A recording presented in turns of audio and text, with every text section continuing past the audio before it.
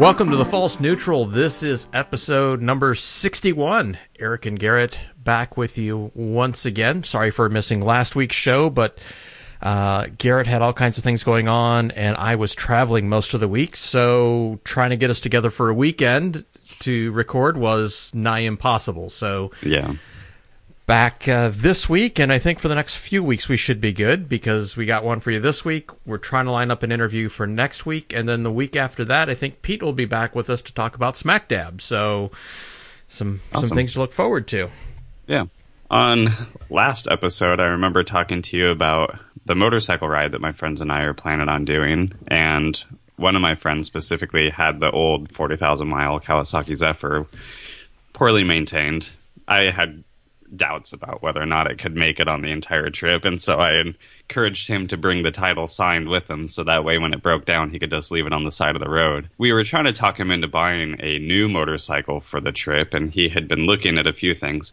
It was kind of the similar deal with me where he had about $5,000 to spend and was kind of debating on what type of bike he should buy, and he was kind of leaning towards an FC1, and that's what he ended up buying.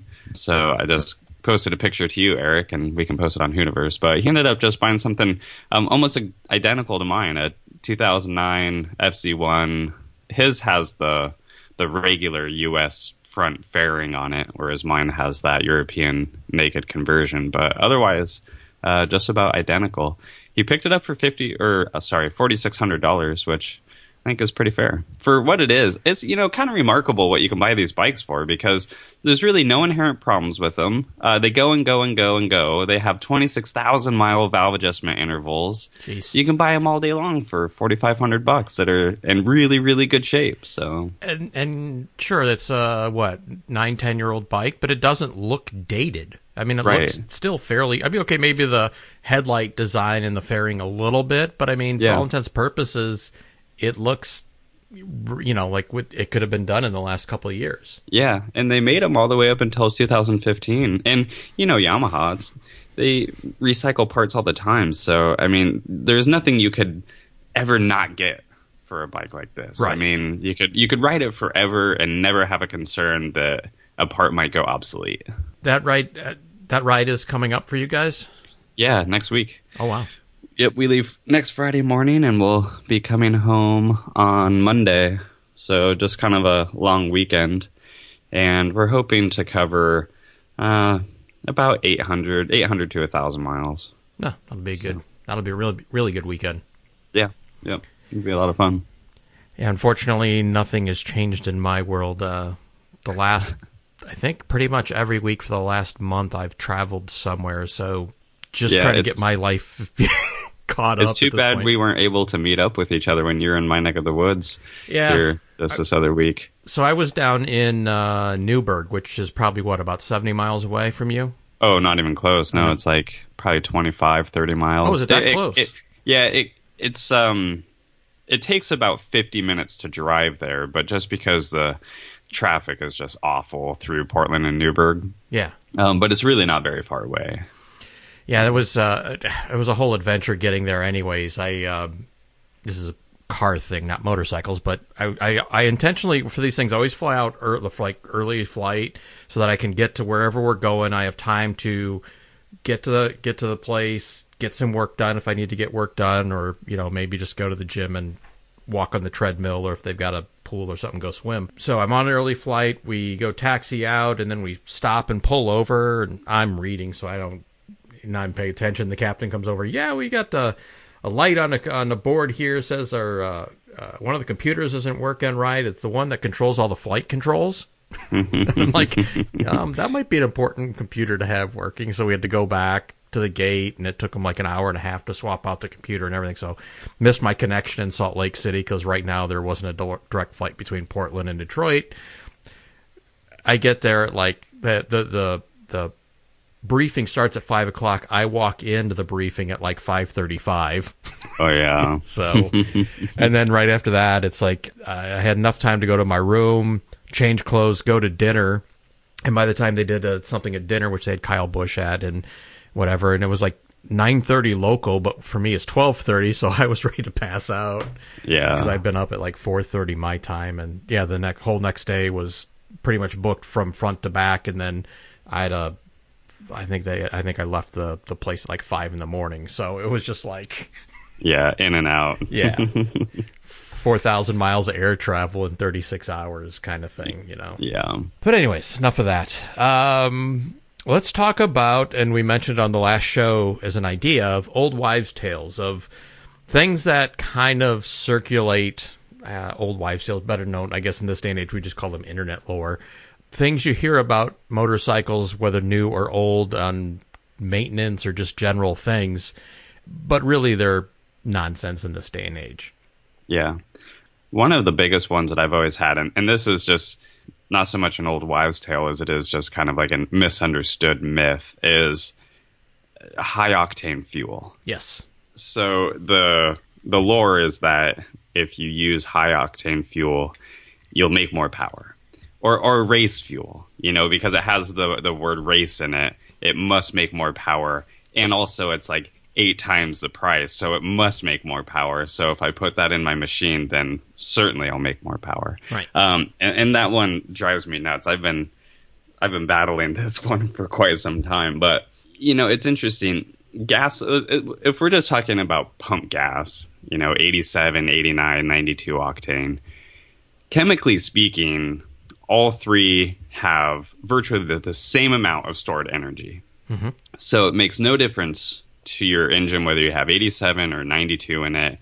Same amount of energy stored in those bonds and the gasoline, right? So, but each one has a different amount of octane. And octane is virtually, it's an additive. It's a carbon structure just like any other. And if you think about like methane, propane, octane is all a similar structure. You just keep adding more carbons to it. But the benefit that octane has is that it is less volatile than gasoline. And so when you have more octane in it, you reduce its volatility.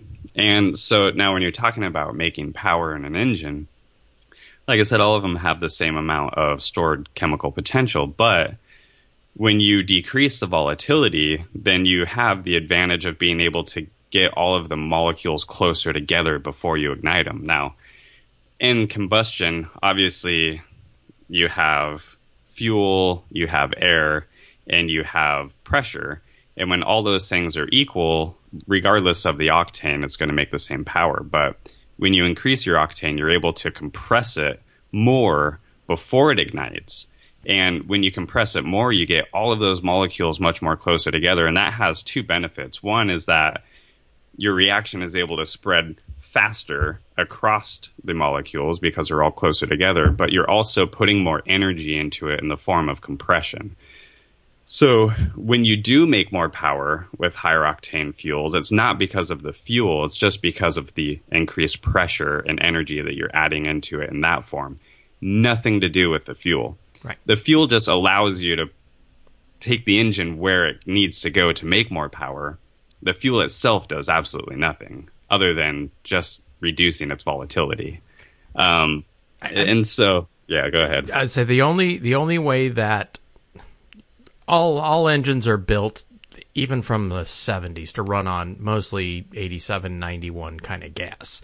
And the only way that you're going to see a benefit off of that, let's just say in the modern day and age with fuel-injected bikes, is if you put a piggyback programmer on it and you change the fueling a little bit, but more the timing. That's the only way that you can take advantage of the higher octane gas, because the only other way would be to bump up the compression. But most bikes nowadays are like 12 and 13 to 1 already, so there's not a whole lot more room to go on that. So it's really just about tweaking the timing. But if you're just riding, I mean, unless you're an all-out race bike, you don't need to be touching that anyways. No, and honestly, I mean, the increase in performance, if you maximize your compression to be able to use high octane fuel, the performance advantage is really kind of negligible. You'll make a little bit more, but it's important when you're racing and you need every little advantage you can get. And half of that is just because it's oxygenated fuel, so that you're able to bring in it's a different type of combustion at that point. And that's really the advantage race gas has, isn't as much the octane as the oxygenation it brings into it. It kind of depends on what sanction of racing you're involved in, because any racing that I've ever been involved in, they don't allow oxygenated fuels. You can run high octane leaded fuels, just as standard 110 race fuel. And in some cases, they do make 120 octane race fuel too, but it's more difficult to get. But nevertheless, either one is non-oxygenated. The advantage of something like 120 octane fuels, what we've done in the past is been able to use methanol and gasoline on the same engine with the same compression ratio, because methanol typically takes a tremendously higher compression ratio to run properly than gasoline does. But if you can use a 120 octane fuel, then you can technically use both given the same compression ratio. And I know I can already hear it now. There's going to be people that say, well, my engine runs better when I put higher octane fuel in it. And that might be the case. I'm not going to say that one engine might not run better with higher octane fuel, but there is something that's causing that. Either you have too much spark lead in it, maybe the engine's running a little too hot, you have a lot of carbon buildup in the combustion chamber, one of those things. But all things considered, being equal, regardless of the octane, it doesn't make any more power. Right. So. Yep. No, that's true. And if you really want to chase your tail on race fuels, just go look at I don't know that they have it online anymore, but VP Race Fuels literally makes 90 plus different race fuels. And so then you want to go figure out what you want or what you need. It's like, unless you're racing, you don't need race fuel. And if you're racing, you already know exactly what you want, need, or is dictated by the sanctioning body of what is a spec fuel or what's allowable. So, exactly. Yep. I know one that you mentioned last time is a big one, and I know it just because you and I know it from racing and other stuff is, I got a new bike. I need to do a 520 chain conversion. Yeah. And that's another one. If you're not going racing. Yeah. So in regards to the chains, a 520 chain has less surface area than a 530 chain. And so, yes, it will have a little bit less friction, and yes, it will make a little bit more power, but we're talking about 1 horsepower, and that 1 horsepower is at the peak, right? So when you're spinning a chain at 40 miles an hour, 60 miles an hour, one versus the other, we're talking about such a little difference in friction. At 11,000 RPMs, when the engine's spinning and you're doing 140 miles an hour, then there's a small difference, yes, but is it worth changing out your sprockets, changing out your chain? That, and to get a 520 chain that's a good quality one that's capable of holding that kind of power, you're going to be spending a whole lot of money on it. Yep. And so, 520 chain conversions, I just don't get. That one's probably like the one that I just don't get the most.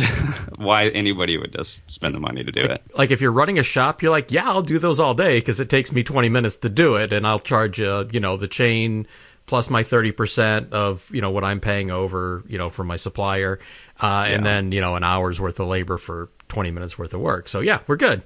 Yeah. It's like it's like owning an auto shop. Yeah, you'll do brake jobs all day because what the book says it takes and what it actually takes are two different things. So. Yeah. And, that reminds me, speaking of these types of things, it only just occurred to me that full exhaust systems or slip-on mufflers. Now, motorcyclist.com, I think it was an MC Garage episode with Ari Henning. They just talked about this recently. And like the advantage or disadvantage of on a new sport bike, taking off the stock exhaust and putting a full aftermarket system on, or even just a slip-on muffler. Depending on the bike, a full exhaust system can make more power. And so I'm not going to argue that point. But nowadays, there's so much engineering that goes into the engines and the exhaust systems and for them to work properly. And so I see less and less point nowadays of putting a full exhaust system on a bike. With a two-stroke way back when, an exhaust system could make a huge difference. Yep. I mean, night and day difference, really liven a two-stroke up. But nowadays, with these 150, 60, 70 horsepower machines with well-engineered exhaust systems, you can make a few more, but is it really worth it to spend $2,500 on an Akrapovic? Well, I should say my friend's Tuano, he put an Akrapovic slip-on muffler on it to the tune of $2,500 just for the slip-on. Was it like full titanium inside and out or something? Yeah. And therein lies that. And okay, so two things. A, if you're doing a full exhaust, you have to have it, again, some kind of piggyback power commander or whatever on it to take advantage of it, because you're probably going to lean it out. And if you don't adjust your fueling and your timing, you might lose power actually. Yeah. Or you're certainly you'll find some holes in your power band probably. Yeah. So, but the real big reason for me that I can see for doing either a slip-on or a whole exhaust system is really twofold. One, weight, because it can drop 20 pounds off of your bike, and that's a lot. For sure. That's 5 to 7% of the weight of the bike. That's a decent chunk, and that's easy weight. Non-rotating mass? Yeah, non-rotating mass. And the other one is you want to change the sound. Yeah. Yeah, and but I'll say with that, most people think that when they want to go, I want to change the sound of my bike, they go way too loud, and the difference is that they don't have to sit behind their bike.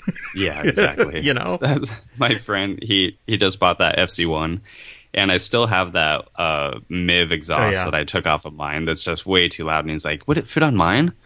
No, it wouldn't. No, sorry. So if it's every year of FC1 except for 09, weird. I don't know. Yeah. I'm not going to listen to it. I took it off of my bike for a reason. I'm not going to listen to it on his. Yeah. You should throw that on Craigslist real fast just so it doesn't exist and it can't. Yeah. No, but you're right with that. The same buddy of mine that has a Tuano, he has that FC09 and he put a full Yoshimura exhaust on it. And the FC09s are kind of weird from the factory anyways. The fueling is just not quite right on them. And when he put the full exhaust system on, it made it almost unrideable. It just was... The fueling got out of control weird on it. So I ended up having to buy a fuel tuner for it and have a custom tune done for it just to make it ride properly. And when that was done, a completely new bike. I mean, it did make quite a bit more power, a lot more mid-range power. Like I said in a previous episode, the thing weighs 398 pounds wet, and so a big chunk of that weight reduction was in that exhaust. And so it definitely had its performance advantage, but by the time he was done with it, he spent about $1,100 on the exhaust, another $400 on the tuner, another $400 on the custom tune for the tuner. Mm-hmm. And then when you start adding all that up, when he first bought the bike, I was like, when you buy it, don't do anything. Leave it exactly as it is, because if you want it to go faster, just buy an FC10. Right. It doesn't make any sense to buy that for a budget bike and then put $3,000 into it trying to improve it. And so that's where he's at now. He's already spent a ton of money on it. He wants to fix the suspension, and he's like just about $11,000 into the FC09 now. Ooh. And it's like a third of the bike that an FC10 is. And an FC10's just barely more than that. Right. So. Or, I was going to say, the new Street Triple R with, because it comes fully sorted with Olean, so you don't have, your suspension's done. It's got, anyways, but that's a whole different argument.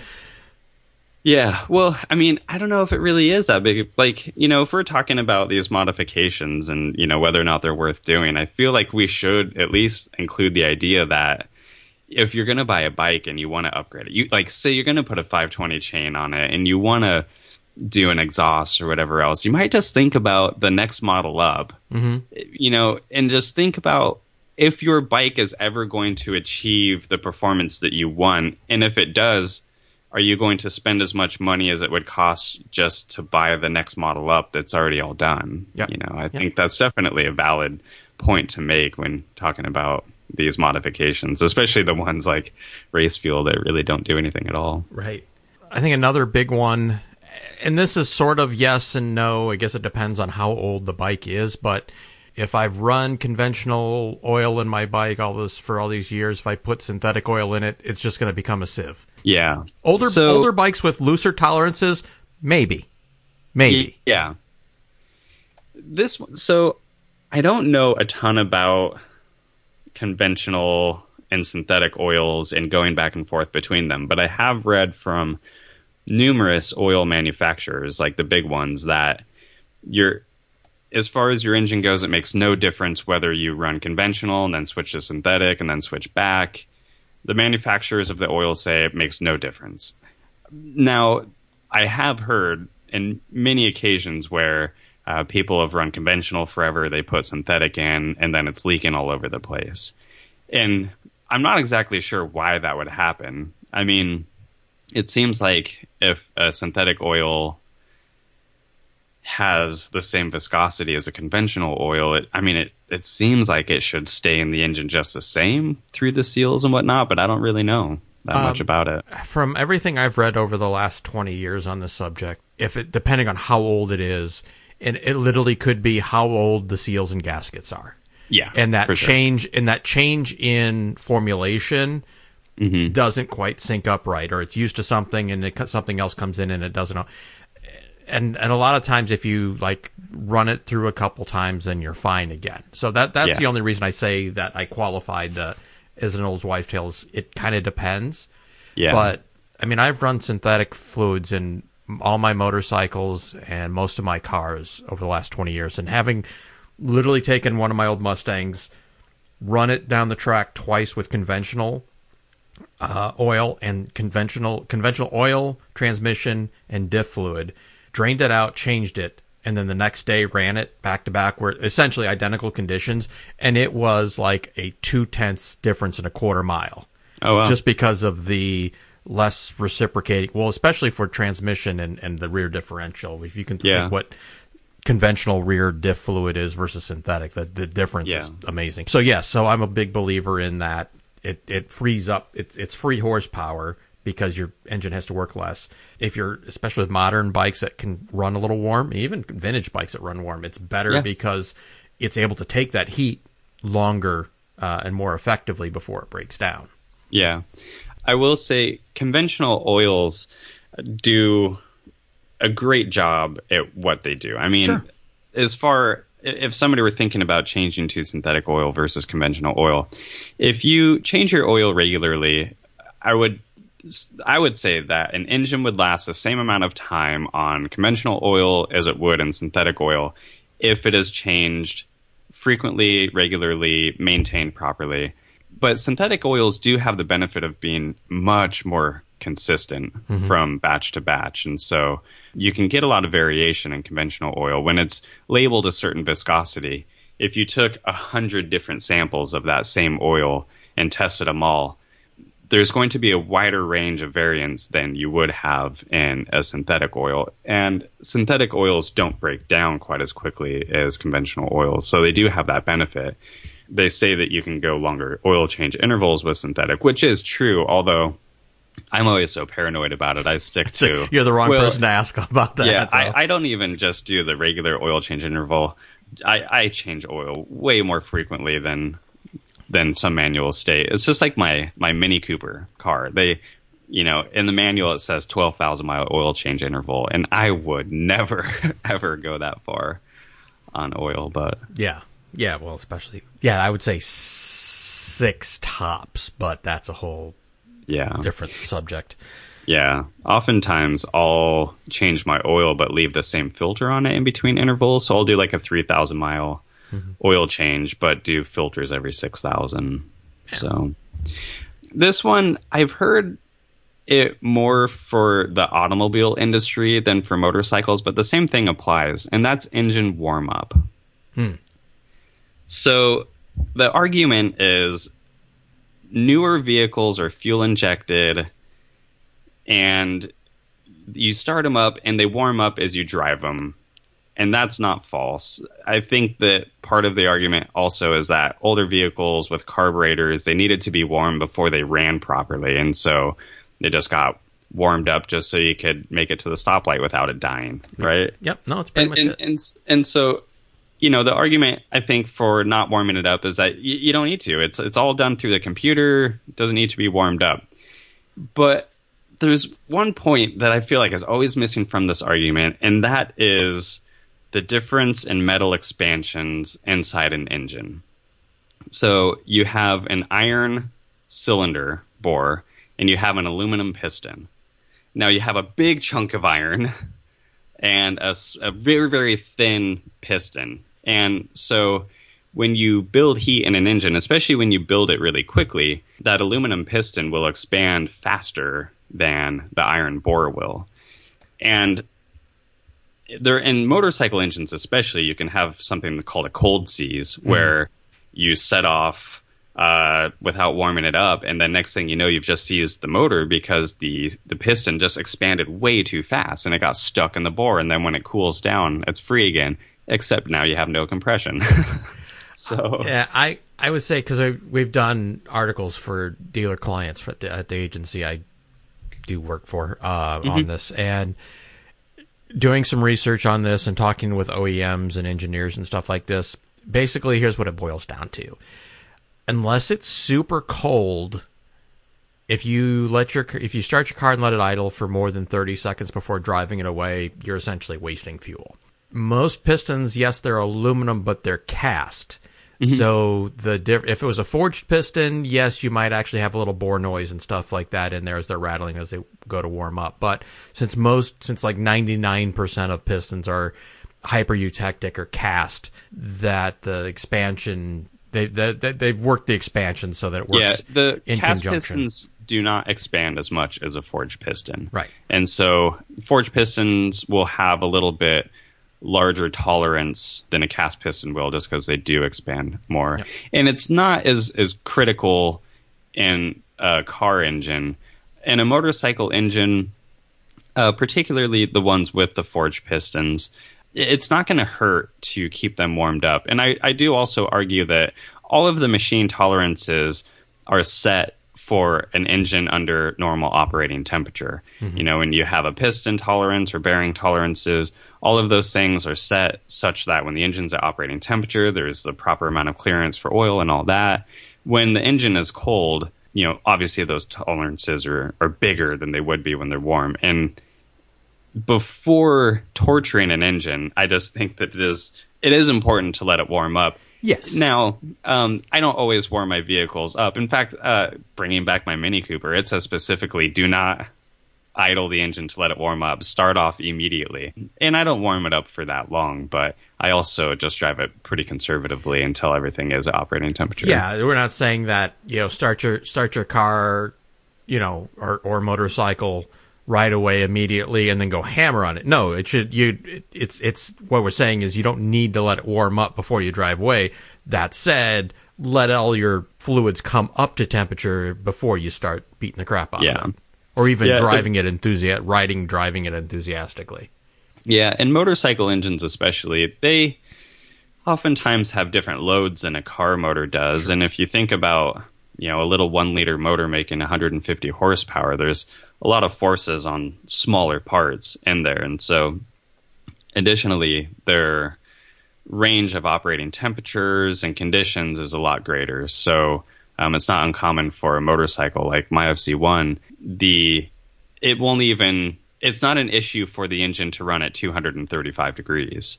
Right. There won't even be a temperature light on at that state. And so they do engineer a little bit more tolerance into them just so they can run on those wider variances of conditions. So, yeah. And where, not to go down a rabbit hole on this one, or a rat hole, modern cars, especially if you have a hybrid, it's even more important because a lot of times if you don't drive it away immediately, some hybrids are different now in that where they don't necessarily have to draw heat in the winter off of the coolant that they have in like an electric cooler or electric heater. But I've been in a few where they didn't, and you're driving it really carefully, and it takes forever to come up to temperature. Like you could drive 10 minutes without actually having heat in cold winter weather. So that's why I say it's important that you drive it easily, put a load on it, and that load will cause things to warm up quicker and more evenly. So, like if you were start your car and let it idle, it might take 5 or 10 minutes to come up to temperature. You drive it, you know, you start it, let it go 20 seconds, just make sure your oil's circulating, even though everything's coated still. Within 3 minutes of driving, just in basic stop and go, you'll probably have heat. So, anyways. Yeah. Any others for you? Those are the ones that came up to mind straight away. Those are the ones that I hear most often. Yeah. Nothing else that really comes up to mind that's really a big deal. How about you? Yeah, there were a couple others, like some tire stuff, but it's like, we're stretching at that point. So yeah, I've got an older bike. Should I run radial tires? Yes. Yes, absolutely. Just because you have a vintage bike doesn't mean you need to run vintage tires. Yeah, no, run modern tires. Yeah. And it's normal for the front one to look like it's on backwards. Yes. Yes. Yeah. So, let's see, we're about 30 minutes, so that's probably a pretty good show. No need to stretch it out too much. So that should do it for episode 61. Yeah, Facebook. Find us on Facebook and Twitter, and then also the Hooniverse. Don't forget us there. Yep. Definitely leave comments if you want to hear anything, what you want us to talk about, then feel free to leave a comment. We'll look at it, and we'll almost invariably we'll talk about it. So absolutely. Yeah. And as I said, if we can, Garrett and I have to coordinate our schedules with the guest that we want to get, which will be it's going to be a really cool deal if we can get him on. I think we teased it before who we're talking about, but we won't. We'll just hold it off in case we can't deliver. So, and then the week after that, as we said, hopefully we'll get Pete on to talk about Smack Dab, because that is on the 21st. So as you listen to this is it on the 21st Smack Dab, or it's on the 23rd? I don't remember. I just posted it the other day because it was Pete's birthday, and I posted it on his page. But anyway, Smack Dab coming up very quickly. So I forgot to mention to Pete too, there's a Mika motorcycle auction in Las Vegas here, I think a week ago now, and it was almost entirely vintage Triumphs. And so I was going to mention something to Pete to watch it since he's into Triumphs. But yeah, and he in our Slack chat, in our Slack client, he posted a Butaco for like $1,500 out in suburban Chicago, and I think his comment was, "I cannot express how painful being a responsible adult is right now." Trust me, I know exactly how you feel right now, because as we record this, I have to cut checks to Uncle Sam and my state government for my quarterly taxes. So so trust me, I know exactly how you feel about that. So anyways, that wraps it up for this episode. Make sure that you, as Garrett said, check us out on our social media, and like, share, subscribe, and rate us on iTunes, please. Until we talk to you again, have a good day. See ya.